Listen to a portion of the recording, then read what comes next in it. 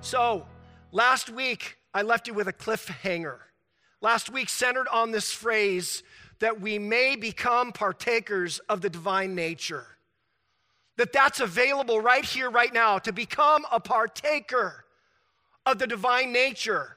We've already stepped right inside of that world through faith, but we have no clue what's available, and it's not automatic. There's something more for us to experience, no matter who you are, no matter how old you are, no matter how much training or Bible study you've been through, that there's more. There is more. It's couched in the language of potential. Several things have already been accomplished in this text. Your faith has accomplished eternal life. You are a part of the family of God now. But there's an opportunity that's now been opened through faith, by grace, to become something even more. You don't have to look to a Gnostic to discover it. Peter wants to put it right there on the surface. But it's an opportunity for which you and I must participate in. It's not just a laid back, let go, let God. Let's just kind of relax our way into Christian maturity. Let's just kind of mellow our way. Let's start off slow and then back off and just let go and let God. That's not how it works. That's not how this book was written. There's actually a partnership, and you and I have to show up for it in order to become active participants in our own growth of becoming partakers of the divine nature. If you have your Bibles, I'm going to begin at verse 3. We're not really digging in, but it provides the ramp, the runway, the context of what Peter is trying to get across to each one of us here today. And we're going to read all the way through verse 8. I'm not going to really delve deep into verse 8. That's going to be handled next week, 8 and 9. But this is what it says, verses 3 through 8. But the real key, the real core is going to be the second slide, verses 5 through 7. Starting in verse 3, his divine power, he's the hero of the story, by the way.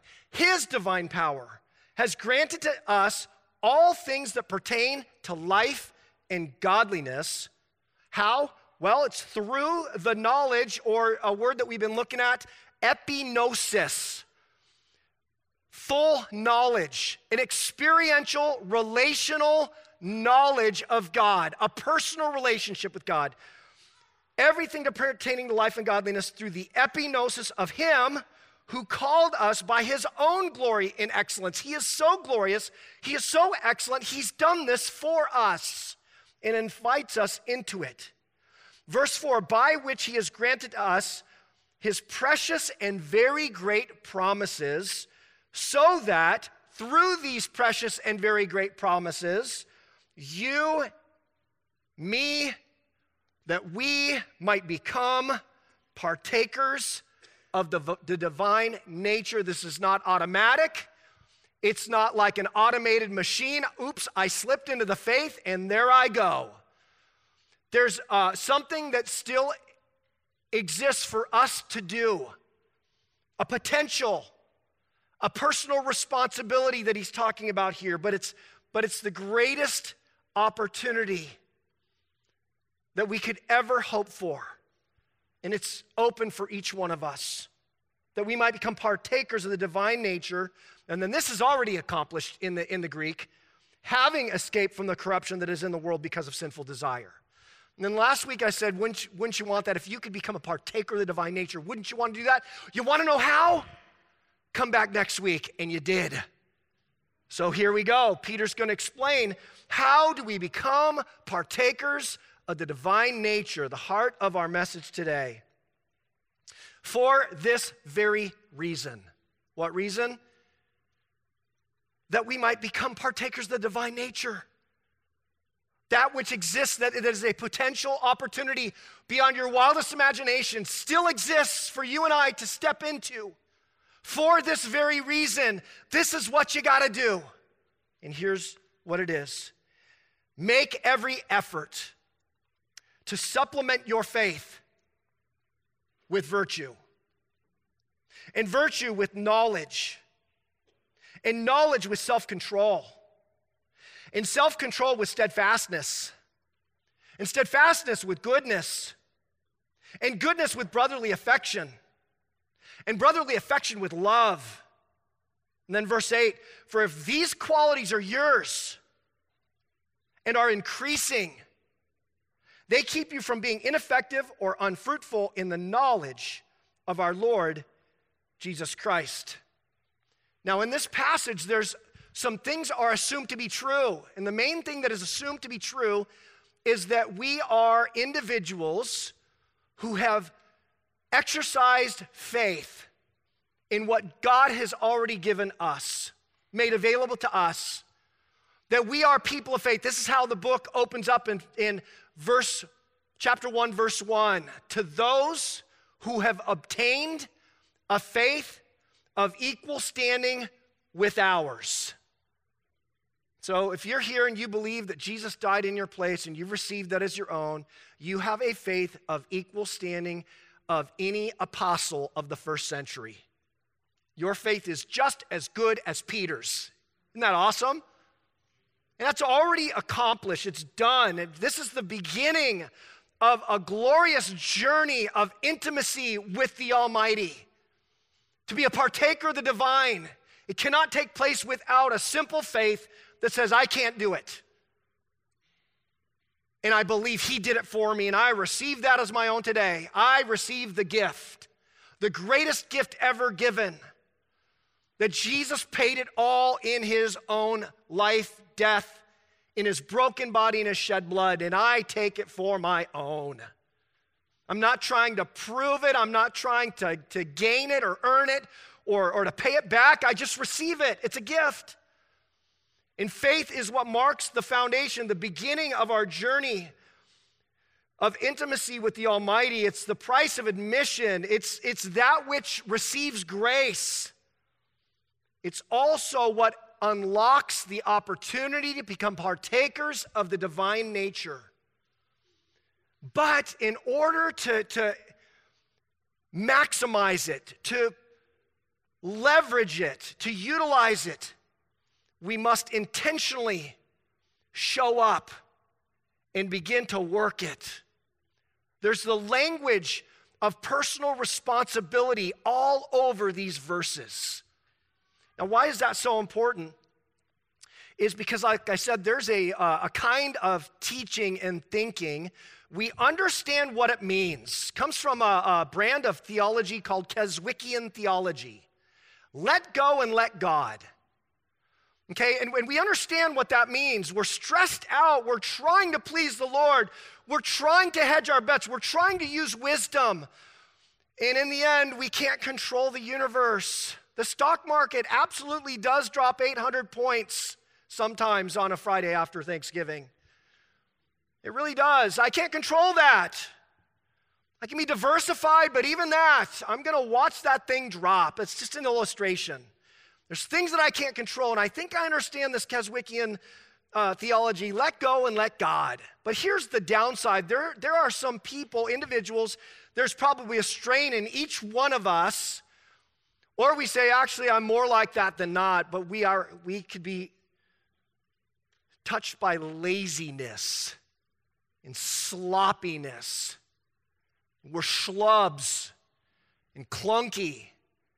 And we just go, God's got it. And we get lazy and lackadaisical and sloppy. And we think that it's just God. And then our favorite verse, we quote Philippians 1:6, right? I'm convinced of this very thing, that he who began a good work in you will be faithful to complete it until the day of Christ Jesus. Oh, look, he's going to complete his work. You don't have to stress out. Just relax. Just go with the flow. And we end up being lazy, irresponsible believers who have stepped right inside. We've exercised faith, and then we just back off to say, if it's supposed to be, it'll just happen. Because we're lazy. We don't like this idea of personal responsibility and try, and we get confused. We can't, somehow we have a hard time that there are tensions in the New Testament. Is it God completing his good work in me? Well, if I actually try, am I not like just trusting God's good work? And somehow we don't know how to put these two together, but the Bible has no such problem. In fact, back to Paul's letter to the Philippian church, where we like to quote verse 1:6, and that God's going to be faithful to complete it. Later on in Philippians chapter 3, we have this scripture where it says that we are to work out our faith, our own salvation. This is Philippians 2:12-13. Work out your own salvation with fear and trembling. Work it. We're actually supposed to take responsibility for that which God has already done for us. Work it out with fear and trembling. And then here's the balance, the next verse later. For it is God who works in you, both to will and to work for his good pleasure. Take it back to 2 Peter chapter 1. These verses are loaded with the language of personal responsibility and partnering with God in what he is doing in us. Let me point out a few things. The first word, and it's unfortunate to say that in the ESV, which I believe is the very best word-for-word equivalency, very best English translation, word for word. And yet this word gets missed. The idea's here, but it gets missed. In the Greek, perisphero is a word that doesn't quite get translated, and it's where we get an idea called adding on your part. Adding on your part. God's done his part, adding on your part. And that word could also mean to bring in, a very literal translation, to bring in alongside of. God has blessed you. He's given you salvation through faith. Now, that faith that you exercised, bring in alongside that faith. You do it. Don't wait around for him to do it. He told you to do it. Okay? Adding on your part. The word for make every effort, spude in the Greek, to make haste, to be eager.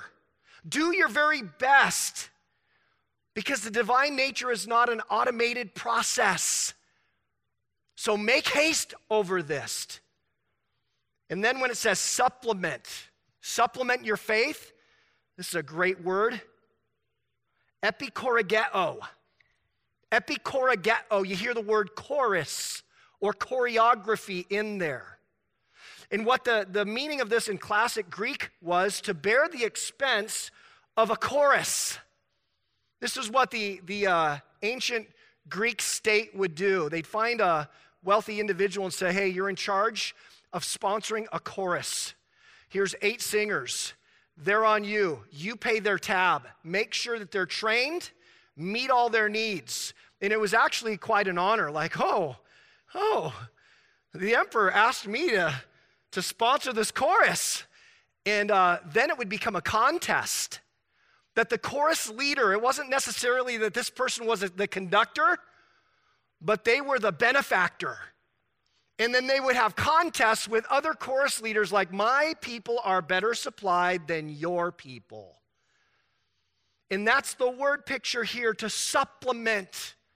That you put these together, and it's the language of intentionality, the language of personal responsibility. Adding on your part, make every effort, supplement. You're the chorus leader. Make sure your players are well supplied. That this is putting it back on us. There is something for us to do. Isn't that so wonderful? I don't want to be bored and just waiting around. There's something that I get to do that God says it's your job. And what is my job? The faith that I've received, the faith that I've been given, the faith that I've exercised in believing and trusting in Jesus for the forgiveness of my sins. I now get to supply something to that faith. I get to build it up. I get to strengthen and stabilize my own faith, and this is on me. He has made it possible. It's all right there. The bottom line for our message today, bottom line that I think says it all, we will not grow up unless we show up. We will not grow up unless we show up. It doesn't work to let go and let God when it comes to Christian maturity. Growing up into the divine nature, to participate, to partake in the divine nature is not an automated thing. We will not grow up into the divine nature unless we show up. We bring our strength and our energy and our intentionality. We take responsibility. Yes, it is God who wills to work in us for his good pleasure, but you and I get to show up. We get to participate in this. Let me give you a picture of what this is like. It was February 2013 on piece of private property in Northern California in the Sierra Nevadas. To this day, several years later, almost 8-9 years later, the couple is still anonymous. They go by the pseudonyms John and Mary.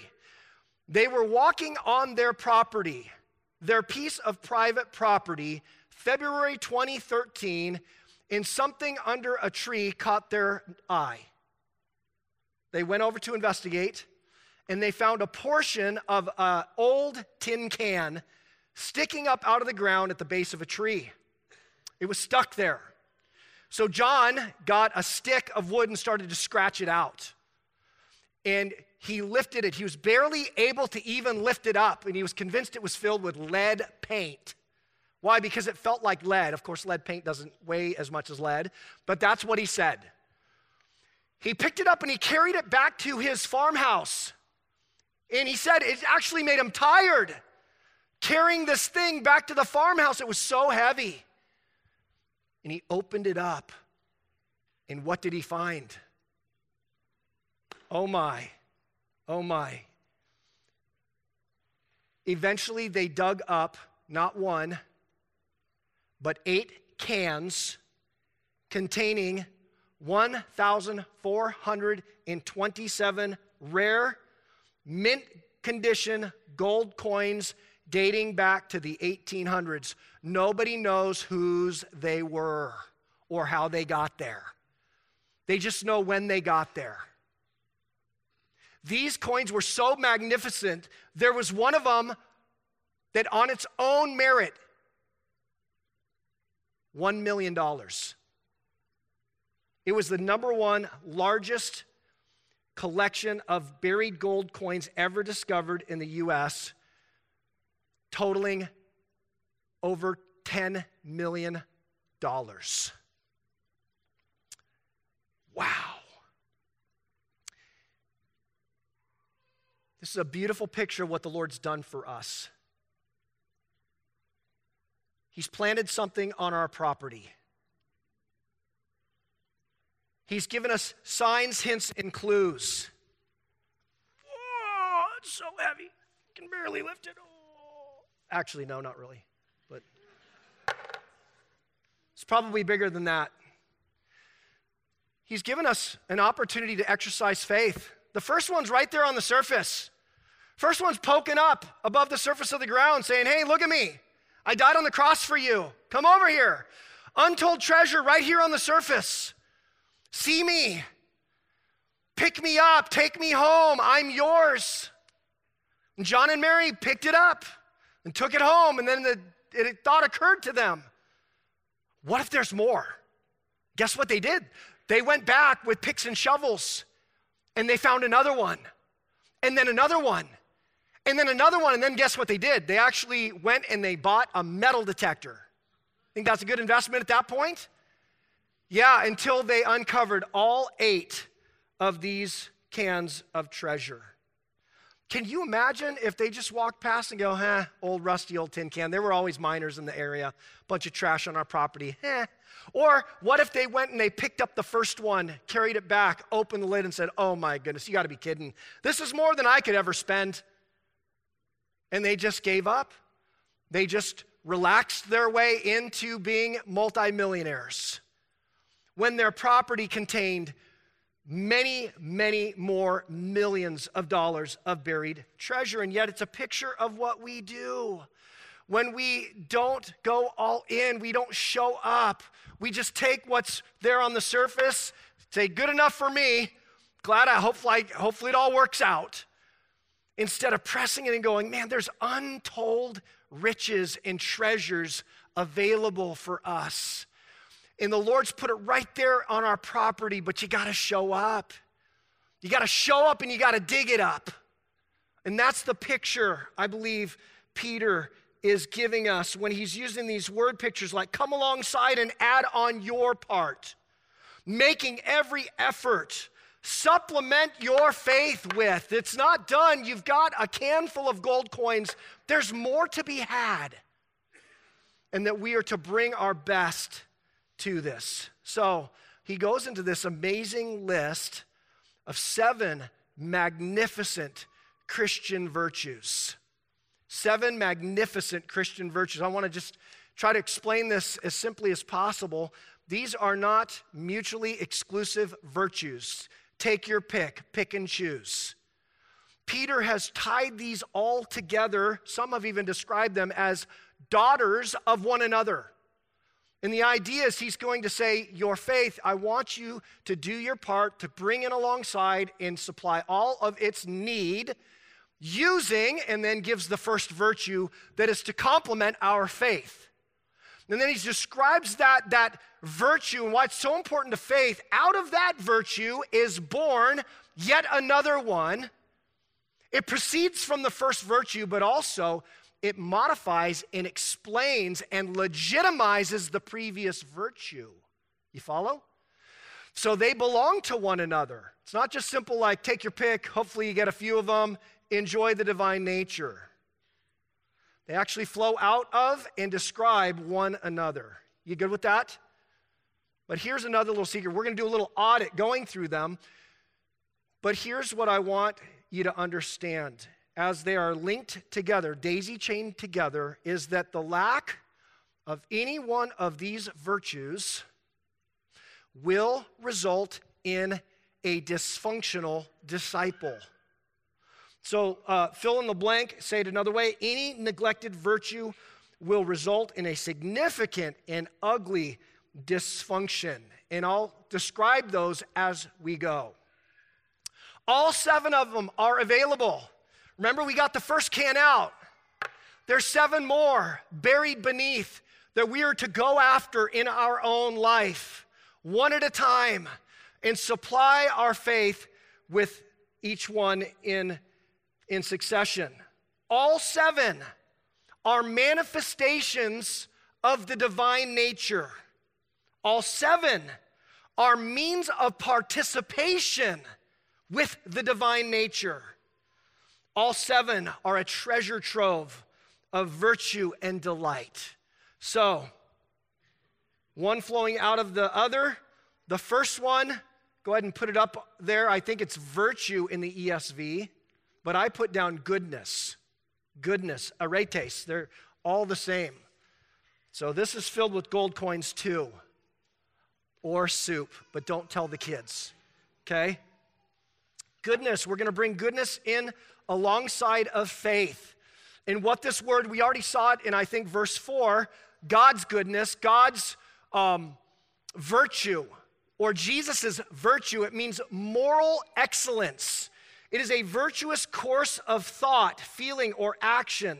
It also included in classical Greek modesty or purity. That this is a general goodness. That a follower of Jesus, someone who has inherited salvation, they've received the gift, they've taken it by faith, that these people should be, are not always, but they should be honest and kind and modest and fair. They're not known as shrewd businessmen who get the upper hand. They're not potty mouths. There is a general goodness about this follower of Jesus that Peter's saying, man, would you supply to your faith this kind of moral excellence? Because faith without moral excellence is hypocrisy, and it's confusing, and it's not what you were saved for. It's what you were saved from. You were saved to escape the corruption that is in the world through sinful temptation.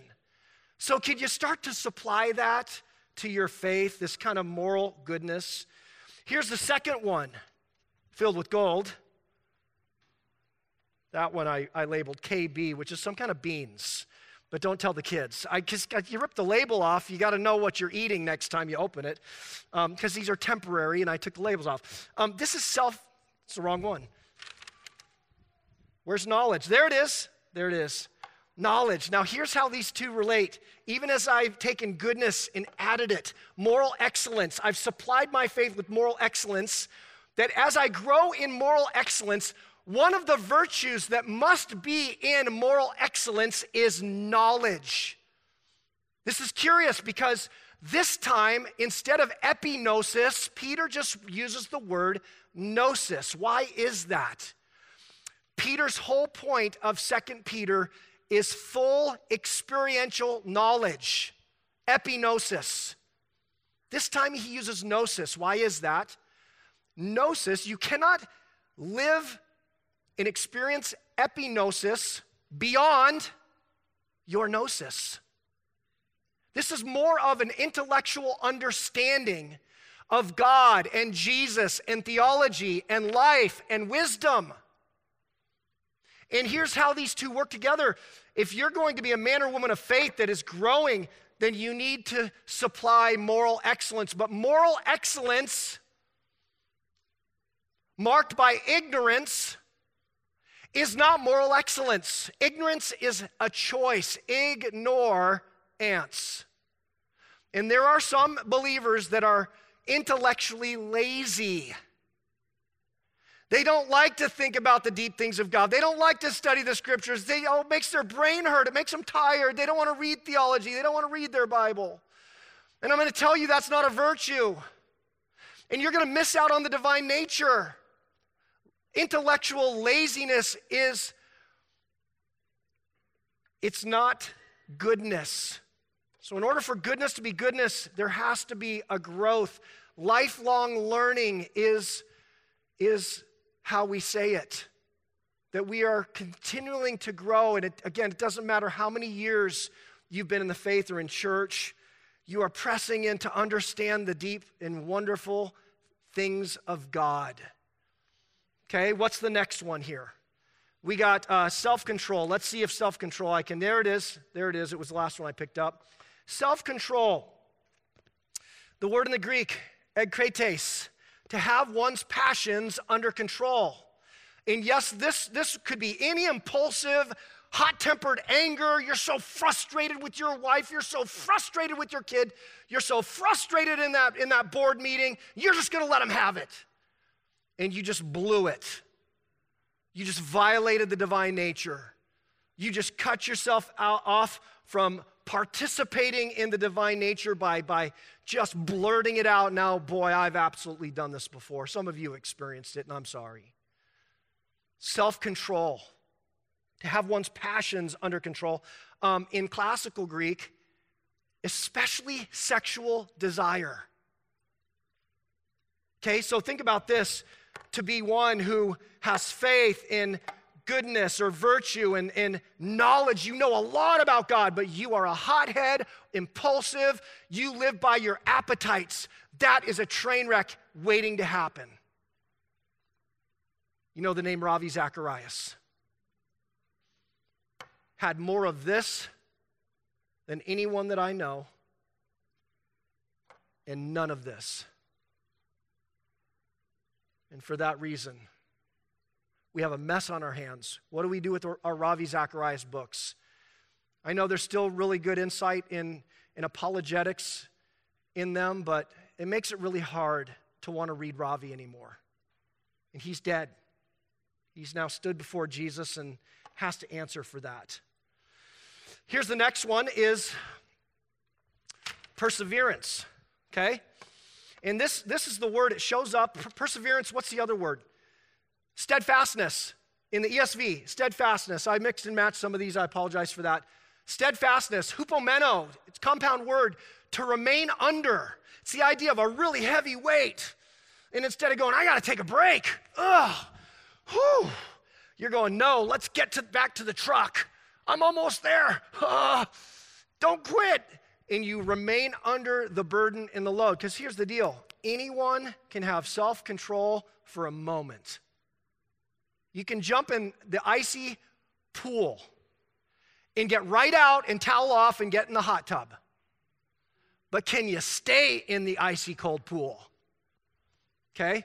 Self-control on steroids. Over days and weeks and months and years, and you don't complain. You exercise gratitude. You say, Lord, thank you for the day. Thank you for the strength sufficient to the challenges today. And we remain under over time. Listen to what the brother of Jesus said about this virtue. Count it all joy, my brothers, when you meet trials of various kinds. You know that the testing of your faith produces steadfastness. Instead, let steadfastness have its full effect, that you may be perfect and complete, lacking in nothing. This virtue itself does some things in Christian character that makes believers perfect and complete and lacking in nothing. So powerful is the power of perseverance or steadfastness. I'm 1/4 Finn. Got any Finns out there? I know my Finnish sisters that are part of the congregation that are 100% Finn. So this is Finland. Okay, up near across the bay from Sweden, right? And I didn't know all this. I'd been to Finland one time back in 1990 and saw the gravesite of some of my relatives, the Lehtos. And I didn't know this about the Finns, but there is a national virtue, that's something that's ethnic to them, called sisu. Sisu. Finns are known for sisu. It's a kind of toughness. It's a kind of robustness in the face of adversity. It's a kind of what we Americans call grit. Sisu. To take the definition, it's a Finnish concept described as a stoic determination, tenacity of purpose, grit, bravery, resilience, and hardiness held by the Finns to express their national character. Steadfastness. And that we're to add to our self-control a long-suffering steadfastness. What's the next one? Next one is godliness. We looked at this word a couple weeks ago, Eusebius. And it's a compound word made up of 2 Greek words, well or good, and worship or worshiping. Good worshiping. Or a Godward life. That all of life, no matter what it is you're doing, eating or drinking, dancing, running, working, whatever it is you're doing, it is a Godward lifestyle. God in my eating, in my drinking, in my sleeping, in my lying down and getting up. In the classical Greek, it was the idea of never being far from the gods. And in our case, from God himself.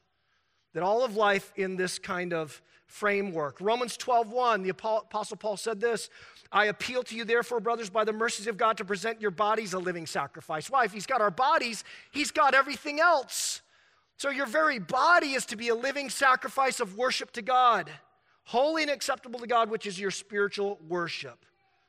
Because what good is perseverance without a Godward life? You just become an egotistical, I'm tougher than you, all of you whiny little victim babies attitude, judgmental condemning of others that are not as strong.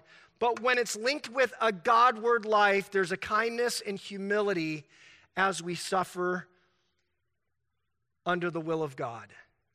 Let's go to the next one.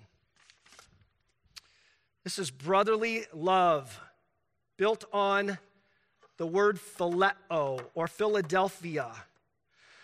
It's kind of warm brotherly or sisterly affection for all of our brothers and sisters in the church, local church, city church, national church, universal church around the world for all times. We love Christians everywhere, even those that believe differently on some minor points of doctrine. We love our brothers and sisters in Christ, don't we? See, this is a piece of participating in the divine nature because God loves all his children. And he wants us to love one another. In fact, you know what he says is godliness without brotherly love is a lie. 1 John chapter 4, verse 20. If anyone says, I love God, but hates his brother, he's a liar. I didn't write that. John said that. For he who does not love his brother, whom he has seen, cannot love God, who he cannot see. Okay, and then the final one, the anchor, is agape. Agape, I don't have room for these. It's all right here. Ooh, arc. I can arc them. Should have a helper up here. Agape, this is the anchor position for all of these virtues as they flow out of and back into one another. We get down at the heart of it is a kind of love that is committed to the well-being of others at all costs. Even when we stop desiring to do so, we follow through with this kind of commitment to others. We keep our vows. We keep our word, even when it starts to hurt us. We look out for others, believers or not. We care deeply for others. I love this. This is what Jesus did. This is what he said in John 15:13. Greater agape has no one than this, than that a man lay down his life for a friend. And then he actually did it. That's agape. Willing to actually lose everything so that someone else could move forward and move out and move up. This is the heart. Can you imagine? I mean, these are small cans, but can you imagine those filled with gold coins? Can you imagine walking away from this, a treasure beyond our wildest imagination? Could you imagine just saying, I'll take this and I'll run? That's good enough for me. Whatever else lies beneath, I'm okay. I don't care. I got enough. When there is so much more for us to experience of the divine nature. When the Lord has put this on our property and he says, get after it, sons and daughters. Be responsible. Do everything in your power to supply your faith with each virtue. And we say, maybe next year. It's ridiculous when what we have available to us, something beyond the imagination of the most crazy mystic, is available to each and every one of us. But all we have to do is show up. Show up. We will not grow up unless we show up. How does this work? Can I just point you in a couple different directions? How in the world would we do this? How would we grow in these things? How do we do what Peter's asking? Because he's not giving us a lot of detail now. How do you grow in these things? But I would tell you that experience and history tells us a lot, other parts of Scripture. So here it is. First off, I would personally do a prayer audit. Each one of these words, and I would go, God, where am I at in this story? What is left to be supplied by me in my walk of faith? And pray that through. Journal that through with the Lord. How about share and trusted accountability? People that are going, that actually have your best at heart and instead of going, yeah, I've noticed that. You are a pretty stingy idiot. You're like, ow, get the knife out. I'm not telling you to share it with those people. Find some people that love you right where you're at, but want to see you grow. And say, I'm struggling with this thing right here, this godliness thing. Because I'll tell you, when I go on vacation, that one stays behind. When I go to Las Vegas, this does not come with me. I don't want to do that anymore.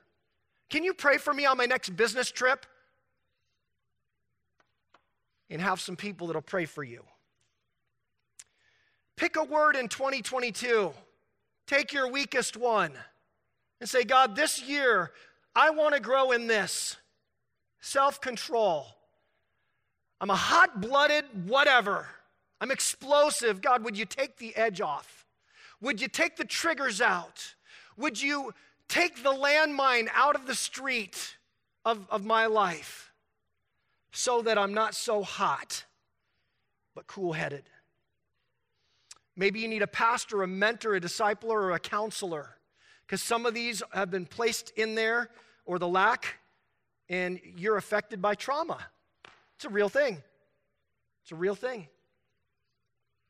Do a Bible study on one of these virtues. It's all throughout Scripture, Genesis to Revelation. Find someone who emulates that quality wonderfully and walk in their footsteps. But in all these things, let's be intentional. Let's grow up and into the divine nature. Can we just end in this? Because I know that any given time, there are individuals that are in the room or watching online, and you've never even picked up the first can. You've never even picked it up and owned it and said, Jesus, you did this for me. The moment the property was transferred to you, you owned this all. But you got to go walk over and pick it up. And if you're a person, you say, hey, I've been religious all my life and trying to please God with good works, and I feel like I'm a lot better than other people. That's called self-righteousness. That's ugly. You're no better than anyone else. Or you go, oh, I'm much worse than everyone else. No, you're not. There's not good guys, bad guys. There's only us guys. And all of us need to be forgiven, and all of us need a Savior. And the Savior's made this available to you. You've noticed it on those walks you go on with your friend, or the book that keeps on catching your eye, or that sneaking suspicion as you're going to bed at night. That's the Lord tapping on your heart, saying, would you pick me up? Would you let me in? There's an untold treasure called the forgiveness of sins and eternal salvation just waiting for you, but you've got to go pick it up. Take it as your own. It's yours. Won't you do that today? Would you bow with me? How would you do that? Say to the Lord, God, I want to believe. I want to receive. Jesus, if you died on the cross for me, that I might have life, that I might have a relationship with the God of the universe, I'm in. So right now, I receive that as my own. And then for all those who have done that, and yet there's an opportunity for us to participate in the divine nature, and that we would come to the Lord humbly and say, I'm not finished yet. There's undone business. There's a work of grace that needs to take place in me. And you name whatever virtue that is, or the couple of them. Because, Lord, we don't want to miss out on untold wealth and riches. We want to become full-blown participators in the divine nature. We want to be a church that's known for this until you return. Pray in Jesus' name together.